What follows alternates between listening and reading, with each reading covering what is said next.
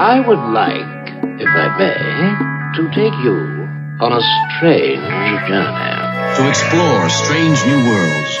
To seek out new life and new civilizations. To boldly go where no man has gone before. Fangirl Radio.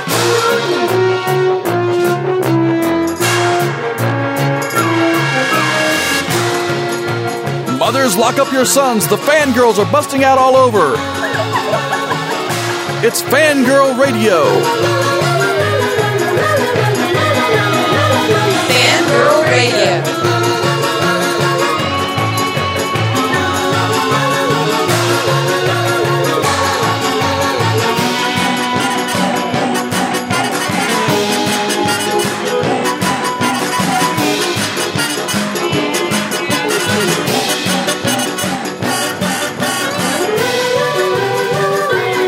And now, here's the Fangirls on Jackalope Radio. Hey everybody, and welcome to the latest and greatest episode of the Fangirl Radio Show. I'm your host, Jessica Dwyer, and I am powering through the crud because in Oregon right now, it somehow has gotten down to in the 50s and is having torrential downpours and is making everybody sick. So it is wonderful. We have no summer. It's sort of like Game of Thrones where winter is coming and is never leaving, speaking of. So without further ado, let me introduce my crew. With me as always is the lovely and talented Rachel Moore. Good evening. And also with me tonight is the lovely and talented Ren Willux. Good evening. I'm copying you, Rachel. And so what we're going to be talking about tonight is, if you saw the posts on Facebook and also on Twitter, we are going to be discussing the amazing and talented Sir Ridley Scott on tonight's show. We will actually be having special guest Nathan Hanneman on board as well to talk about the Alien franchise and what we're doing at Horror Hound Weekend. That is a big deal if you're a fan of Aliens. You'll want to hear about this as well, but also the current issue of Horror Hound magazine that's on Sands right now. It has a massive retrospective, the biggest one you'll ever see in print for the Alien franchise. Everything's in there, including every single freaking toy ever made, I believe, is in that magazine. So be sure to pick that up. But without further ado, let's get to the Week in Geek because we have to talk about the finale of Game of Thrones. I was not pleased, and I know Rachel was saying she has had some qualms with it as well. Oh, but, yeah.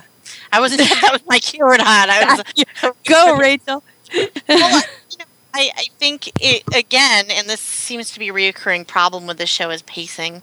The pacing was rough, especially who they decided to focus on. A lot of the fans were expecting them to, wrap up the second book and spend some more time with Daenerys, a little more time with Jon Snow and Tyrion, which are, of course, the fan faves. And instead, they kind of forged ahead a little further with Brienne and Jaime. They dabbled over here with the whole love story that's happening that wasn't in the book. And, they had to tie up what was going on with Sansa quite a bit. So it jumped around too much. And for something that jumped around too much, it was kind of interminable. It felt really boring. I wasn't pleased at all with it. I think they could have done a lot more. I was really into the whole thing with Daenerys. And once again, this is a good combo because I haven't read, I'm still plowing through the second book and I have not gotten anywhere near finished with it. But Rachel has read the book, so you're hearing this from someone who hasn't and who has read them. And I wasn't pleased with how this one went at all. I was really interested in the Daenerys stuff, but they gave a whopping, not even 10 minutes to her. Tyrion got even less, which really pissed me off. That didn't piss me off quite as much, just because there's nothing much for him to do until next season as far as this point in the story. But I mean, we always like to see more of him, so. Well, yeah, he's sort of the focus really to me of the books. I mean, he really does make, even in the first book and in the second one, he's becoming this quintessential center of the show. There's less and less of that as it goes by, though, and I think that they've realized that for the purpose of the TV show, he's everybody's favorite character. other than the character, I can never remember how to say his name, Jackal, who had the Jackin moment was awesome. That was one of my favorite parts was Arya and him. That was amazing. And when they did that turn, I was like, holy crap! Where'd my pretty guy go? What the heck? How'd he do that? It was like that Darkman moment. You're like, oh, it's Bruce Campbell. Oh my God. But it was, I really was disappointed with just like you said, the pacing was off. It felt really weird. I could give a damn about Jon Snow at this point. And the whole thing with the King of the North getting married, I could care because they're so disinteresting to me. Those are the most bland characters. They basically fleshed out that character as fan service because the writers said that they thought that girls everywhere would be upset because in the books he doesn't you don't see this love story. He shows up and he's married and everyone's like, well, crap, you're betrothed to someone else, so how is that going to work? So it should be really interesting to see how that actually pans out, because I don't think that as many girls are into that character as they think are. No, we all like Tyrion. Well, or Jon Snow. I mean, Jon Snow's a beautiful, beautiful man, and they gave such a short amount of time to him, it made him look like he was confused about what was happening between him and Qhorin Halfhand, and that he didn't really get what was supposed to happen or the implications of it. It kind of happened to him instead of him making some very intense choices. So kind of nerfed his character. And then Daenerys, they changed everything. And so fans are kind of like, well, that could be cool depending on what they do with it, but you did it in 10 minutes, so now...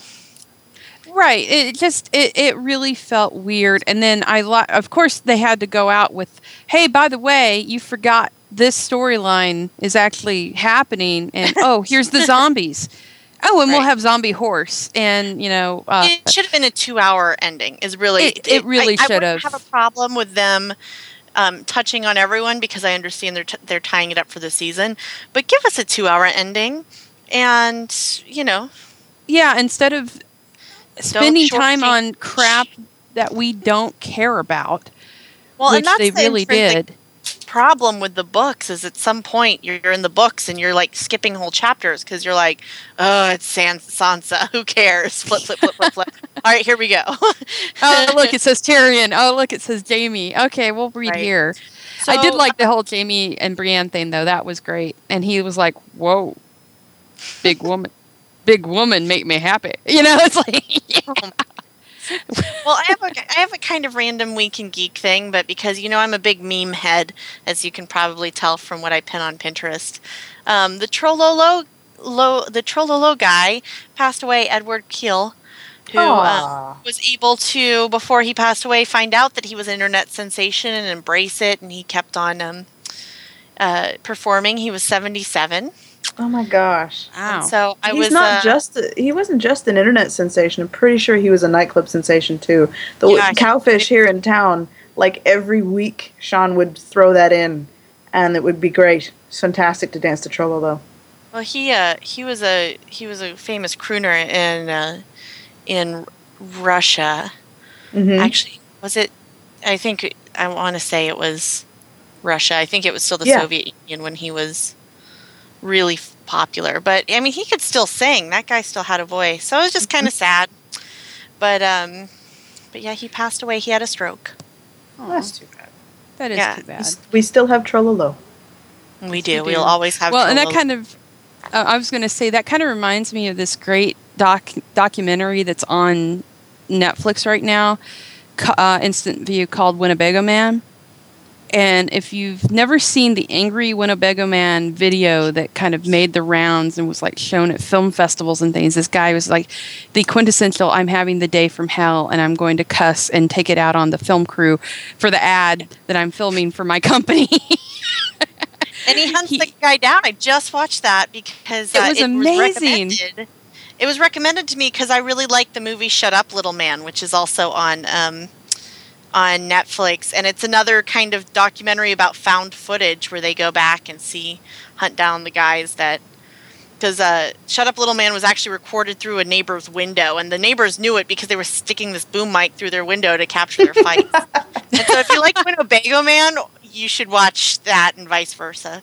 Yeah, because it's always good to remember and realize that these people that you laugh at on some of these videos, that they don't know half the time that they're being viewed by millions of viewers out there.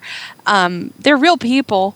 They're real people, and Winnebago Man kind of sells that home because the guy, it's really interesting. He didn't want to ever be a joke.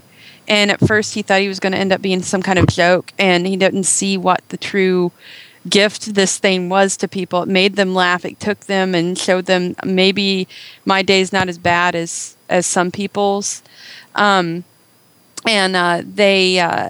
They find him, and he kind of gets reinvigorated. And you find out there's a couple of tragic things that happen in there to him, but in the end, it really is a great story and kind of uplifting in one way. So check out Winnebago Man. Yeah, I've been plumbing the depths of Netflix, and there's some really amazing documentaries. So if you have suggestions for us, you can leave them on our Fangirl Facebook page or on any of our individual Fangirl pages, and give us recommendations. We'll watch them. Yeah, and also don't forget the website too. You can post on there. Reply back to us. We'll we can. We have email addresses as well, so Jessica@fangirlmag.com. If there's something you think we should know about, email me or the girls, and we'll talk about it. And Ren, you have something to share with Week in Geek. Oh, I just wanted to share how I've been spending my week because it's been very, very geeky. Only in that I'm listening to a book on tape that is being uploaded presently on YouTube. And I probably would never have picked this book up normally. It's not particularly my style, except that it's read by Tom Hiddleston. Ooh. So You've been low-keyed. I have. It's really quite sad. In the last several weeks, I've seen everything he's done on BBC, including the episodes of Wallander. It's fantastic. So I am 100% low-keyed at the moment. And the story is actually, I'm getting rather engrossed. And it's a novel, I think it's newish, called The Red Necklace. And it's, I guess you could say it was written for a younger audience. I'm not going to say it's a kid's book by any means. It's probably, something that they aim for teenagers. So there's not any kind of graphic anything, which is a shame. But it's lovely. It's lovely, and Tom Hiddleston's reading is fantastic, and it's just fantastic to hear his melodious voice. And I think there's a grand total of 8 CDs worth, and the girl who's uploading it is up to CD number 4, and she's doing a batch every week, I think. Her YouTube name is too hard to... It's something in Japanese because she's an anime fan, I guess. But just search The Red Necklace Tom Hiddleston and you'll find it. It's a great story that I am enjoying about the French Revolution, taking place during the French Revolution. And if you are remotely in love, as in love with Tom Hiddleston as I currently find myself, you'll enjoy it too. You do know that he's playing a vampire in a movie coming out soon. I know, he totally said the V word and I freaked out. I am so excited. So I have to share this as well because this was announced this week, and DC has come into the gay ring with a gay Green Lantern. Green Lantern. Yes, the original Green Lantern. The original. No, it's not Hal Jordan. No, his name is Alan Scott. And he is in the Earth 2 series. And so, we have North Star, I believe, if I'm saying that right. North Star is getting married in the Marvel Universe. So, of course, DC's like, no, we're going to take one of our prime characters and make him gay. Take that, Marvel. So, yes, the Green Lantern will be gay in the Earth 2 universe. And he's quite the hottie of a gay man, I have to say. I have to say, it's really kind of odd because that's totally what it looks like. And I almost wonder if that's what it looks like so much on the face of it, that I wonder if that might not actually be the case. Did DC really just say, what? Marvel did what? Let's do that too! I mean, like, that can't... There must have been some foreplanning, and their announcement just came after Marvel's announcement, but unfortunately it just looks like they're playing copycat. It really does, and I'm just like, guys, if that's the way the story's supposed to go, that's fine, but don't stunt sex-orientate people. Hope it's not a stunt. I hope it's not either, and we'll see which one has the better storyline. I mean, Marvel has made there's nothing hidden about the fact that North Star's been gay for a very long time. True. Everyone's known this. So it's not a big event. I mean, they're getting married, but everyone has known for a long time that he was gay. Yeah, so it's not a big reveal of this. Yeah, like this is like everybody. It was so funny this weekend. My husband's like, "But hey, did you know they made the Green Lantern gay?" I'm like, "Hal Jordan? What?" That doesn't make sense.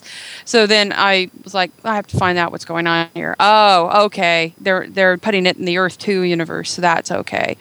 But, it's just weird to me that they're going to they're battling it out with this. So we'll see. Hopefully it's not stunt. I mean, DC's already been friendly to the gay and lesbian community with Batwoman. So I love Batwoman. For sure. Speaking of stunts, have you heard about this movie Imposter that has hit Sundance as the 2C movie? I saw your YouTube upload on Facebook. It looks awesome. Yeah, I'm dying to see it. It's a it's a documentary. It's a true story. It's also a reenactment film as well. They mix the two, and it's about a little boy who disappears and then reemerges, and the family's so glad to get him back, but they get him back from France and Spain, yeah. But it's like years later. It's like 4-ish years later or something. It's a long time later, and supposedly he's gone through all this torture and everything, and then it starts to come out he may not be who he says he is, and there are further twists and turns from there. I don't want to get too spoilery because I felt like some of the reviews I've read have been a little spoilery even for me, but the trailer looks phenomenal. It's kind of the hit at Sundance that snuck up on everyone. So trailer's up on my Facebook if you want to see it. It's really going to be good. It's a true story too, right? Yes. That's creepy. Oh, that's creepy. It was originally never mind. I was going somewhere there with it, and it didn't work. Well, I wanted to bring up in the realm of video games, because E3 is going on right now. But I've not gone to E3 yet, but I have heard good things about it. I still prefer my San Diego Comic-Con only because it's kind of got a section that would be considered an E3 area. So, but anyway, they have announced, and now these bastards, Sony, they know me too well. They have the PlayStation Vita, which is a new, the flatter, more streamlined, downloadable content version of the. They are going to be having Assassin's Creed 3 Liberation, and it will have a female assassin as the main character. So how cool is that? I am excited. So I'm all about. I love Assassin's Creed. I can't wait till October for the new one, which is set in Revolutionary or America with Benjamin Franklin's a character, and you've got all kinds of cool stuff. So anyway, I'm excited about this. I want to play it now. I've got to. It's set. Apparently, the game is set in New Orleans, and she is a female assassin named Aveline, and she is mentored by an escaped slave, and she uses machetes, pistols, and grenades, and she's also half French, half African American. That's very cool. I think it's going to be badass. That's going to be very cool. Mm-hmm. So I'm excited. Trying to think. The other thing that you will consider this a public service announcement is the CDC this week just wanted us to know that zombies aren't real. They're not real. Damn it. I know, right? The stream of. So we shouldn't go like removing the head and destroying the brain. Well, depending on what I think that in some cases that is a requirement, but that's just me. Depending on what's going on, with all the bath salts attacks, and now we've got some guy and another guy. That's just weird. That. Well, By did you the way, know the guy lived. who got his face eaten off is there's some people doing some fundraising for him because he's still alive and he's requiring a lot of medical attention. So something to keep in mind. Right. There's you can look it up. Like Eva Longoria, I think, is someone that's involved with this. But look it up. They are doing fundraising for this poor guy who I don't even want to know about the psychological scarring that he's going to have from that. But there's been so many just bizarre things come to light over the last week with some guy overseas ate his girlfriend's lips or something. And then I didn't hear about that one. Right. Yeah. That was one that happened. And then the guy they found in, I can't remember the state. It was here in the U.S. just a couple of days ago who had body parts he'd been eating. Yep. And so with all of this coming on, and especially with the bath salts attack, the CDC had a moment where it was kind of War of the Worlds, where they needed to come in and just calm everyone with the fact that zombies aren't real and there is no epidemic going on, even though I keep saying rage virus. Virus. I find that the sad thing is it happens a lot more than people think it does. It's just getting some media attention right now because it's been kind of and there's 400 million of us in this country alone. Everything happens more often than we all think it does.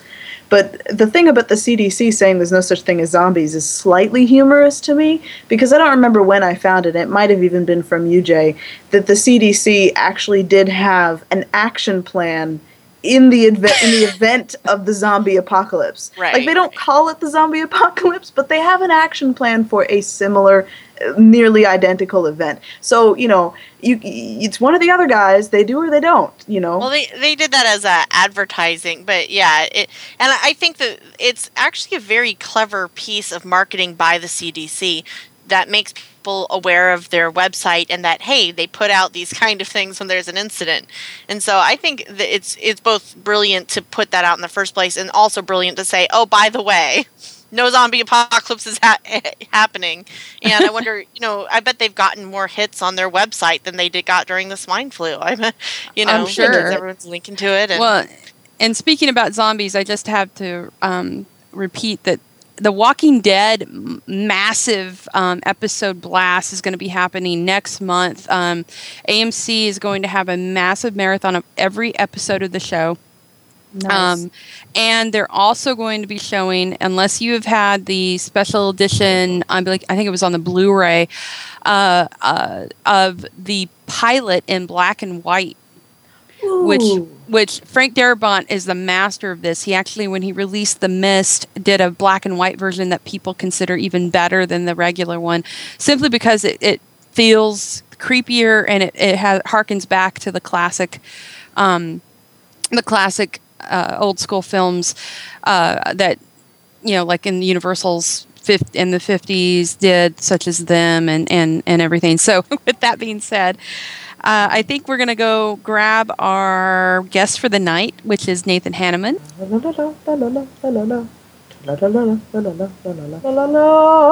It's so good.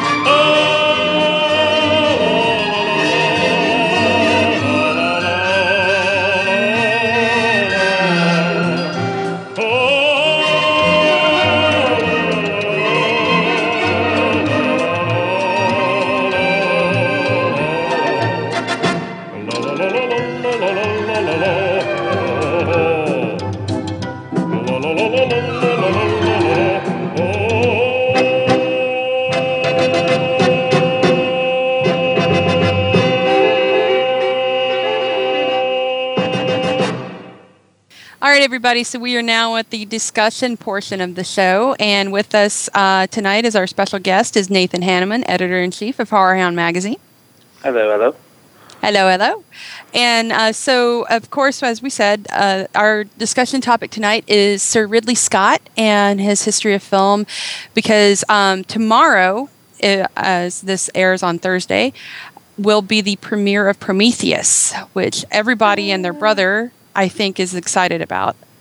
But Sir Ridley Scott has, he basically, I really believe, was the shot in the arm that horror and science fiction needed back in the 70s with the quintessential horror sci-fi movie of all time, Alien. And then he followed that up with one of the most beautifully done science fiction films of pretty much of all time, Blade Runner. And then followed that up with my favorite fantasy film, probably of all time, Legend, which a lot of people always forget about that movie. And I know for a fact, Tom Cruise wishes everyone had forgotten about that movie. But it was back when he was pretty, and we didn't know he was crazy yet. I don't think he was crazy yet at that point. But I wish people would forget because he didn't wear pants through the whole thing. But you know what? I was okay with that back then. I was okay. Also, Sarah, for those of us. The time when Tangerine Dream actually meant something. Yeah, Tangerine Dream. I love that. Well, the thing with Legend, for me, and as I look at my giant 24-inch tall, massive talking statue of him, was, of course, Darkness, played by Tim Curry, who people were like, that's Frankenfurter? Yes, that was Frankenfurter. But the thing with Ridley Scott that I love about the man and his work is that basically he can tackle any genre in film, and typically there are great films that he does. Even what they would consider a stinker of his is a good, beautiful film, and he can basically do any genre.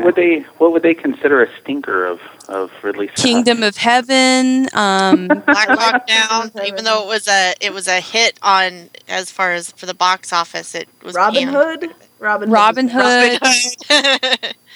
Hood would be considered a stinker, and then definitely that 1492, the movie that he did with Gerard Depardieu is. I actually really like that movie, though.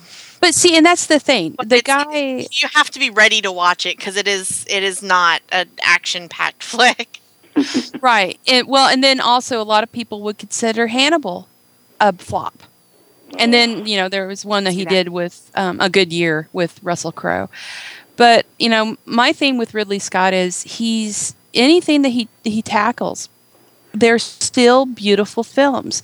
And I challenge anybody, to watch Black Hawk Down and not be, moved by that flick. Right. And even G.I. Jane was just, you got to give props to that. I'm laughing, but when you say G.I. Jane, there's about 4 images that come right to my head. I can't remember a thing about the movie, but there are 4 images that come right to my head, and so he had to do something right in that it stuck there, I love that movie. Yeah, and the other part of this too is you list these off and you're like, that was Ridley Scott? Yeah, I actually, there were 2 that you listed. I was like, oh, yeah.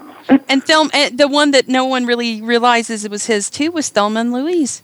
Absolutely.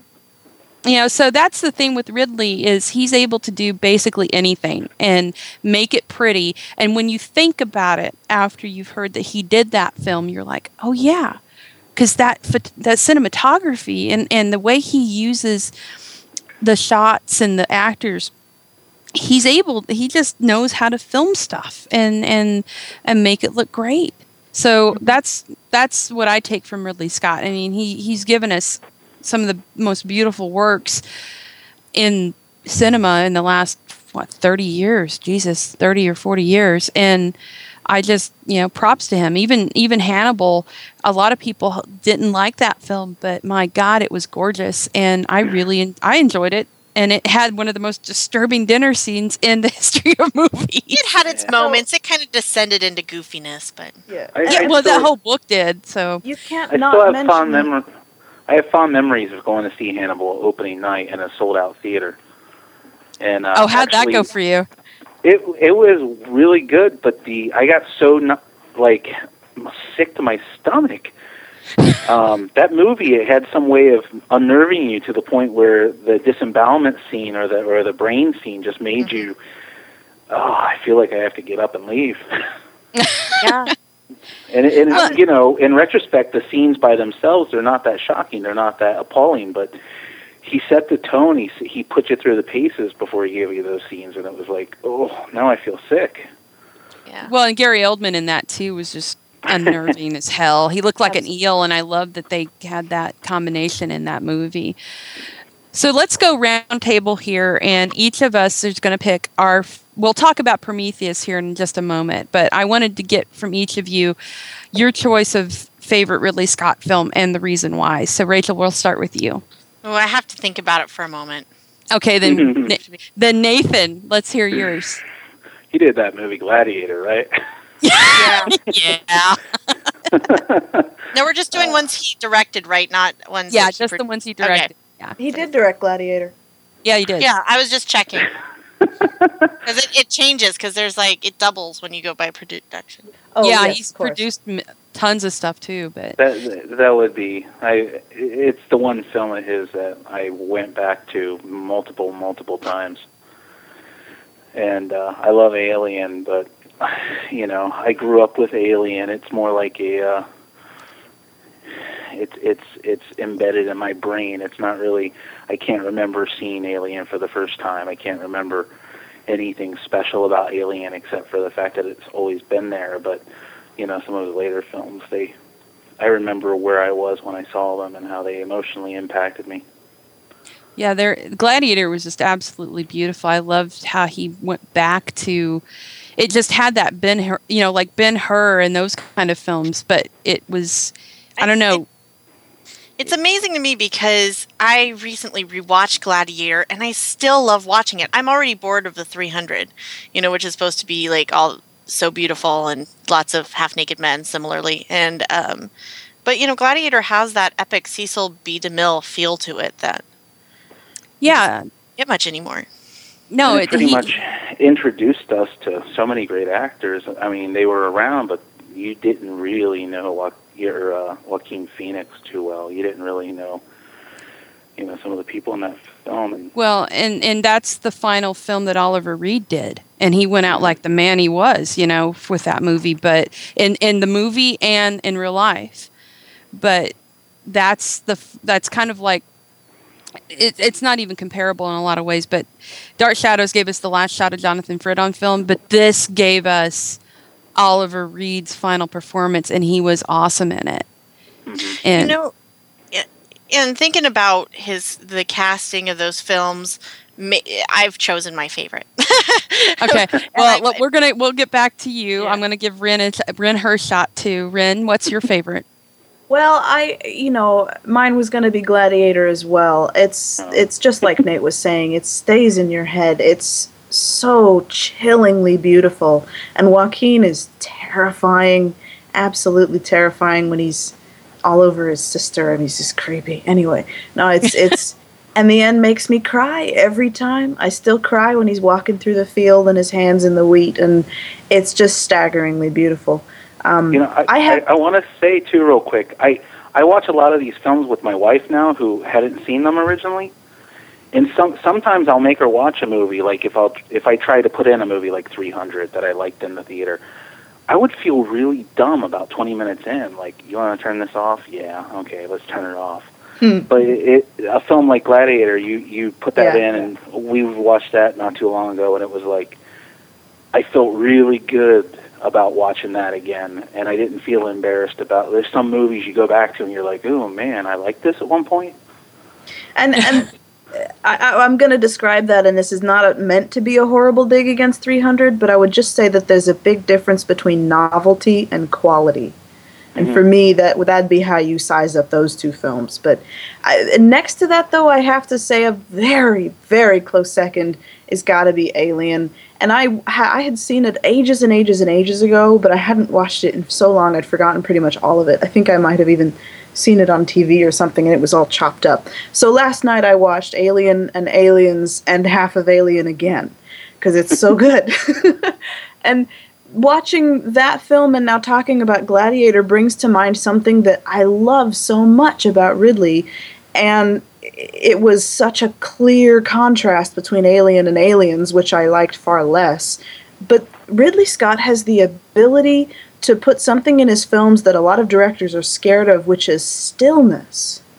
The whole opening sequence of Alien, just looking around the ship and hearing the clicks and the dings and the tapping of the computer, and just watching a helmet for a good 5 seconds, and nothing's moving, nothing's stirring.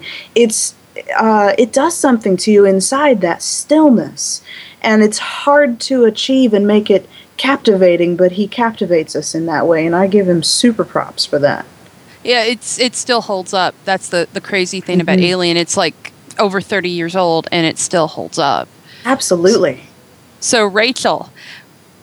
Well, I think it's kind of it was hard for me to pick because there's a few that always come right to your mind when you say Ridley Scott. You think Blade Runner, Alien, Gladiator, and then you think of all, there's been some clinkers because he takes risks, but the movie that I watch almost every time I'm sick and whenever I'm having a bad day, so I've seen it an obscene number of times, is White Squall.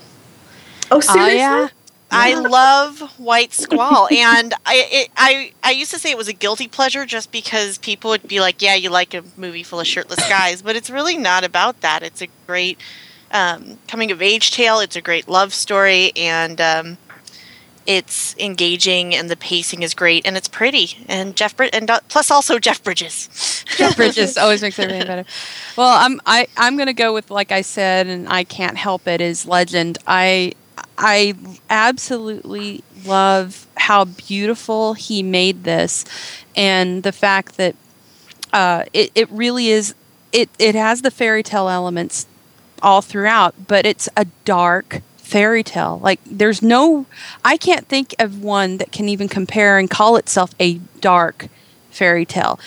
A Labyrinth, there's no sense of danger to that film other than, oh God, David Bowie's going to poke my eye out. No, there's a sense of danger in Labyrinth. No, Legend, Legend though has this gorgeous otherworldliness all throughout it. And I think 99.9% of it was filmed on sets, but there's such a beautiful landscape that he's created with this. It suits it. And Tim Curry just quintessential the devil in that, and all the darker tones that he uses for the loss of innocence and the redemption of innocence and love.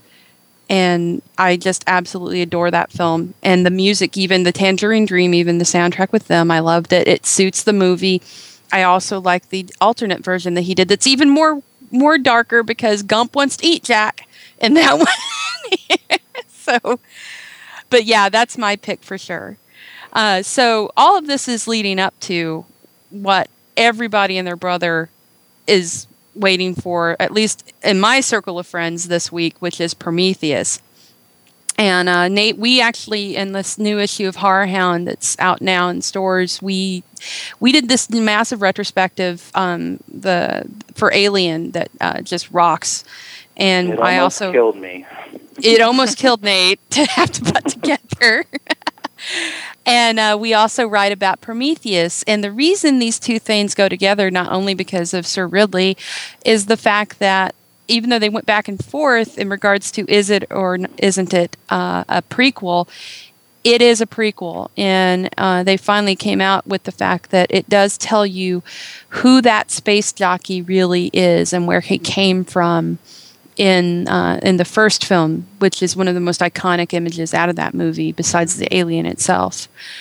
And I'm very excited about this, not only because of you get more. Basically, what we found out too is that Ridley Scott's science fiction films tend to, I think they're all part of one universe. I think they're all set in the same reality, and I mean, they all have androids in them. And they all have androids, and that's one thing that he's really very good at, and he uses the android characters to be as a sort of a cautionary tale in a lot of ways, because they tend to be more human than the humans in his movies.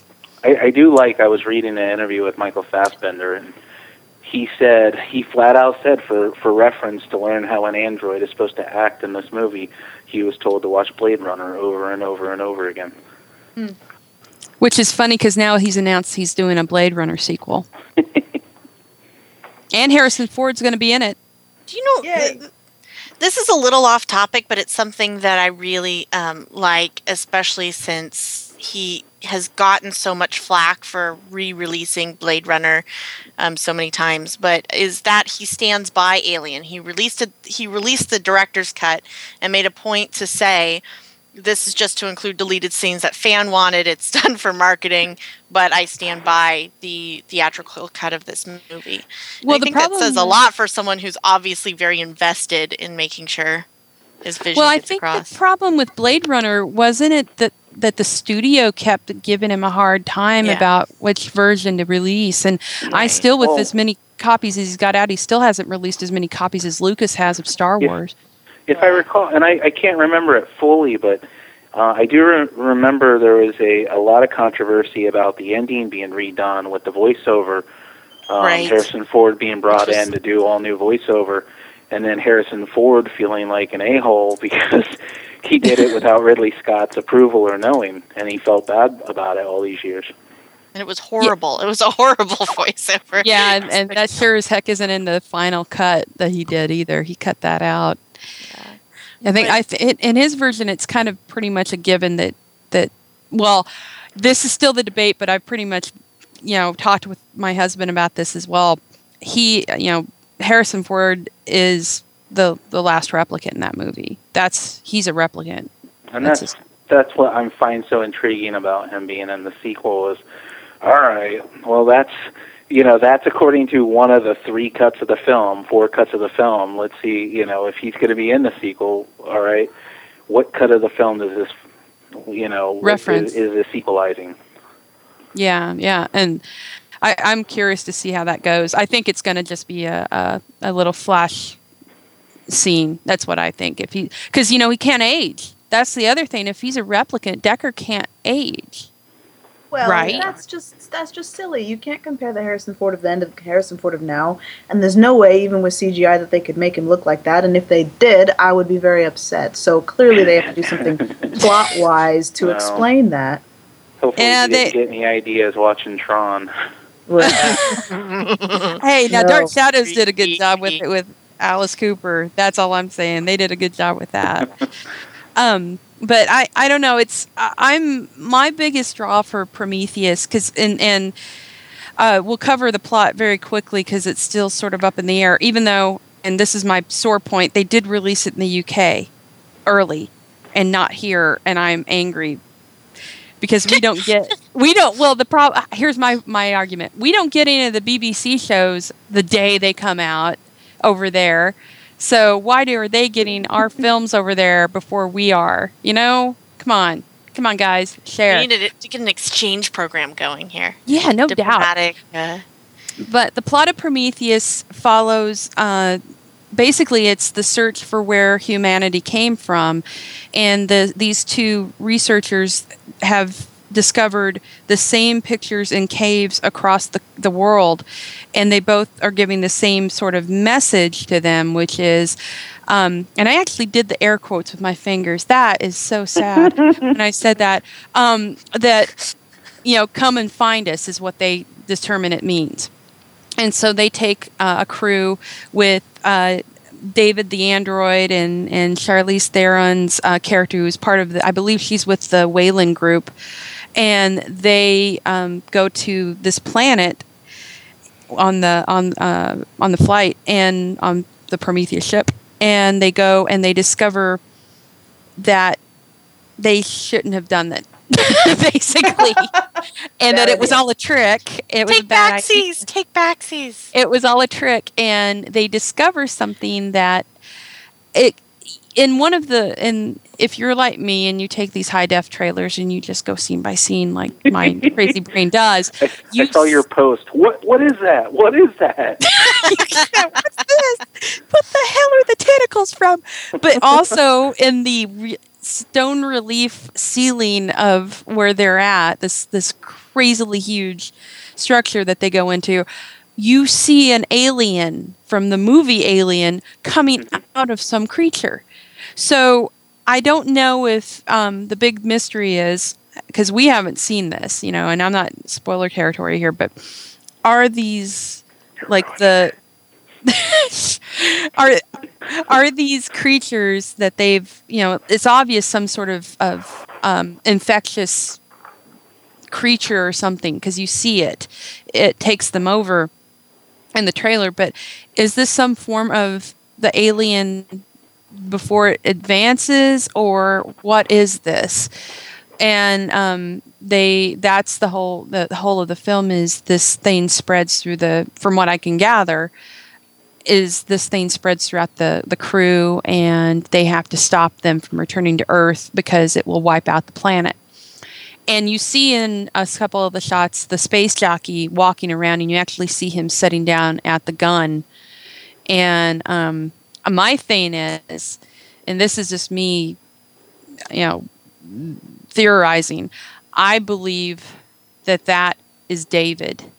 And I think he's going to show, he's an android. He's you kind of got that from that creepy David commercial that they did with Fassbender, that he's able to do things that most humans would find disturbing. And I think this is an opportunity to give life to something, because he can't give life because he's not alive, but this is something that is alive. And so I don't know. It's kind of that. My love of this film is going to come from that story, which is what brought us here, what made humanity, and what creation in its many forms. And I think that's going to talk. David's character is going to talk about that and how they use him. So that's just me taking the deep dark. That's thus spake Zarathustra. Yeah. The deep dark path through the plot of the film. But that was something that Scott and his partners were talking about. This is definitely. I want to talk about where we came from and that whole mystery of how mankind came to be here. So I got a question for you though, because. And maybe this is a mistaken impression on my part, but I always got the sense that the guy in the chair was like 3 times the size of a normal human. Mm-hmm. Yeah, but that's the thing, that this sucker, it looks like causes some form of mutation. And if in the trailer you see a lot of weirdness, and I like the tentacle thing. Where the hell is that coming from? So I don't know. Well, yeah. There was a TV commercial on today that was a brand new commercial I hadn't seen, and there's a lot more going on than just tentacles in some of the scenes. And I'm sure it's going to be. In fact, one of the scenes I saw was a space jockey like creature like on the ground, and it's like, okay, I don't know what's going on here, but they're starting to get really brave with what they're showing. Yeah, I mean it's and yet we still don't know what the hell is going on. And that's how you do a trailer. We'd know if we lived in Europe. Yeah, shut up, Nate. I'm still not pleased about this. I don't know, Jay. You're the type that will analyze every frame of the trailer, and I prefer to faithfully put it in Ridley Scott's hand, and I will happily sit in the theater knowing nothing having seen a grand total of 1 trailer, ready to have my mind blown. Like, I don't want to analyze it before I sit down and I just... don't have to analyze the trailer. I have just to go through it frame by frame. I know, but, you know, that's the part of the thing that, like, Nate knows, because we've had many a phone call late at night where we're discussing this crap, is, you know, I like guessing, because you know what happens sometimes. I doubt it's going to happen in this one, but you don't my like husband. Guessing. You like knowing. I like knowing too. So if the script existed, would you read it? Would you have read it already? Not for Prometheus. Really? Yeah, Maybe there's the first page. I would have read the first page. On that. No, I the only films that I've ever done that to were Alice in Wonderland and which ones it were. You're not okay, fine. I won't confess, but it's Prometheus is a movie that I don't want to know. I don't want to know about. I like half the fun for me though with it is trying to figure out where they're going to go with it, because it's such a, you know, it's such a big topic. I mean, it's a big film, and it's a lot of deep ideas in there. But like I was going to say, you know, talking about it, my husband and I made up a better film than what happened with Star Trek Nemesis, I think was the one. And we actually made a better movie, even in the seats talking, trying to figure out where they were going with it, than what we got. But I don't think that's going to happen here. I think Ridley Scott is going to, you know, shatter our brains into a million little pieces with the IMAX. And I'm okay with that. I'm ready. I am more than okay with that. But Nate, I wanted to give you a chance to talk about, because we were talking about Alien and Aliens and his films. Do you want to give a brief recap of what's in the new issue of Horror Hound with that? If you can believe it, I do not have a copy in front of me, so I can't cite specifics, but it's something 16 to 18 page retrospective on the film series. Mm-hmm. Which we've never done anything that massive before on just one film or one film series. We've come close, but we did our patented retrospective on the film, showing as much memorabilia merchandise that we could fit into this issue. We actually had a little bit of flack because we didn't show everything, and I have to remind people that the magazine's only so big. But considering what we show, I've never seen a book or another publication feature anything close to the volume of stuff that we presented, and I'm still rattled at how much stuff actually does exist for this film series. I can't believe how many damn toys they made. Yeah, you know, at one point in time, I considered collecting Alien, and I started to, and I have quite a large amount of stuff. But yeah, you come to that point where you realize it's a losing battle. There's too much. I only have one house. Yeah. When Alien came out, Kenner released a giant 18, 20-inch, I forget how tall, Alien figure, and some, you know, Dark Gun toys.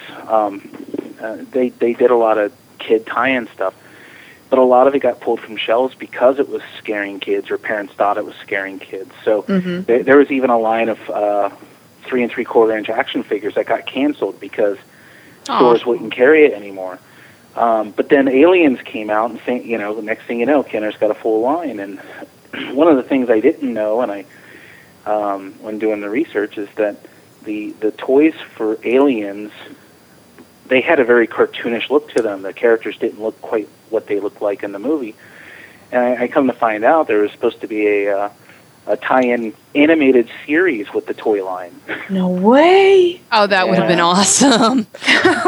and that was like one of the big things, and it was like, of course there was. Of course. In the 80s, R-rated films were getting animated tie-ins. None of them made sense. The Swamp Thing had an animated tie-in. RoboCop had an animated tie-in. Is like anything, you know, every movie possible had some sort of animated show after, you know, a year or two. Well, and I wanted...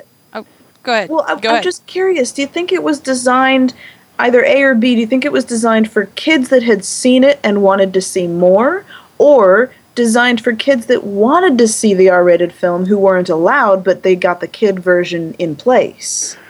Had to be a little from both. It just had, I made a comment earlier about, Alien, you would think would be my favorite Ridley Scott film, and if I sat down and really did some research and internal thinking and perspective, it probably would be my favorite film. It would, but it's always been there. Like I said, it's just just one of those things. It was always there in my life. I don't remember when I first saw it, but it could be one of those things where kids don't know what they know; they just happen to know it. Well, and I wanted to. We're getting ready to be cut off on time here, and we could do a whole other show about this guy's work, and even Aliens in particular, just about the fact of Eileen Ripley being the first female action hero. Absolutely. Yeah, so props to Sigourney Weaver and Ridley Scott for giving that to us. But I wanted, I just wanted to give Nate a chance to tell about what we're doing in September with Horror Hound Weekend, because it ties in heavily to what we're talking about. Yes, first time ever, I believe. I know that many of them have done shows, but never to a reunion. But we're doing a Aliens reunion with, I think it's up to 9 cast members now. Yeah, it's almost every one of the Colonial Marines and Lance Henriksen and Newt. And Newt. And so basically everybody but Ripley and Paul Reiser's jerk-off character that I can never remember his name. But Michael Biehn's going to be there. Yeah, Burke. And of course, no Bill Paxton, because he's not got the time. He's got that Hatfield McCoy money to spend. Yeah, exactly. Yeah. I don't know about the overacting on that. Never mind, I'll shut up. But yeah, the show's September 7th through 9th in Indianapolis. Yep. And we're doing Mask Fest there, and plus Linda Hamilton's going to be there, so it's also... Yeah, if you're an Aliens fan, you're probably a Terminator fan. We're doing a full Terminator reunion as well. Yeah, Edward Furlong, Linda Hamilton, Michael Biehn again, and Jeanette Goldstein, who was in Terminator 2 briefly. And Aliens. And Aliens, of course. And then we're doing the Monster Squad. All the monsters. Yay. Well, except for the creature. Yeah, except for the creature. But we've got the Wolfman and Duncan Regehr, who I'm excited about. So to hell with you all, ha. It's fun, too, because it's the first time the Wolfman or the Mummy have done a show. That's going to be great.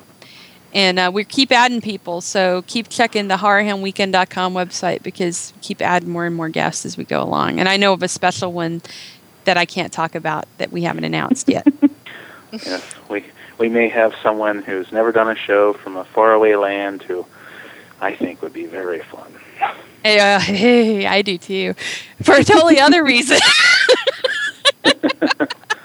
But we won't talk about that. So anyway, I think we're over time, but I wanted to thank Nate for coming on, and this is fun. We should do this again. So I want to thank Nate for coming on. I want to thank Rachel and Ren for being on with me again, my compadres, my sidekickaroos, and thank you guys for joining us, and go see Prometheus tomorrow or tonight at the midnight, as this is airing on Thursday, and we will see you next week. And thank you for listening. This has been Fangirl Radio. And then he dies. It's inevitable.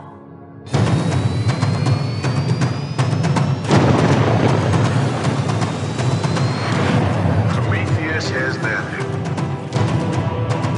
These are ancient civilizations that were separated by centuries, and yet this same pictogram was discovered in every one of them. You're smiling. I think they want us to come and find them. We're all here because of a map you two kids found in a cave. Not a map. An invitation. From whom? Please tell me you can read that.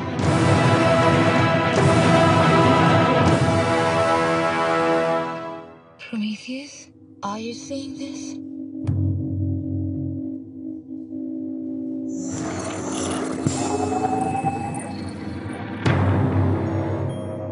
Whatever that probe is picking up, it's reading life form. What do you mean a life form? Oh, the head. It's changing. Changing into what? It's moving. These things moving. What is that? There's a ship.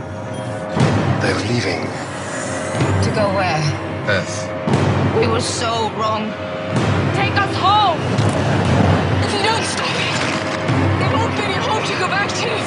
Where's that door open?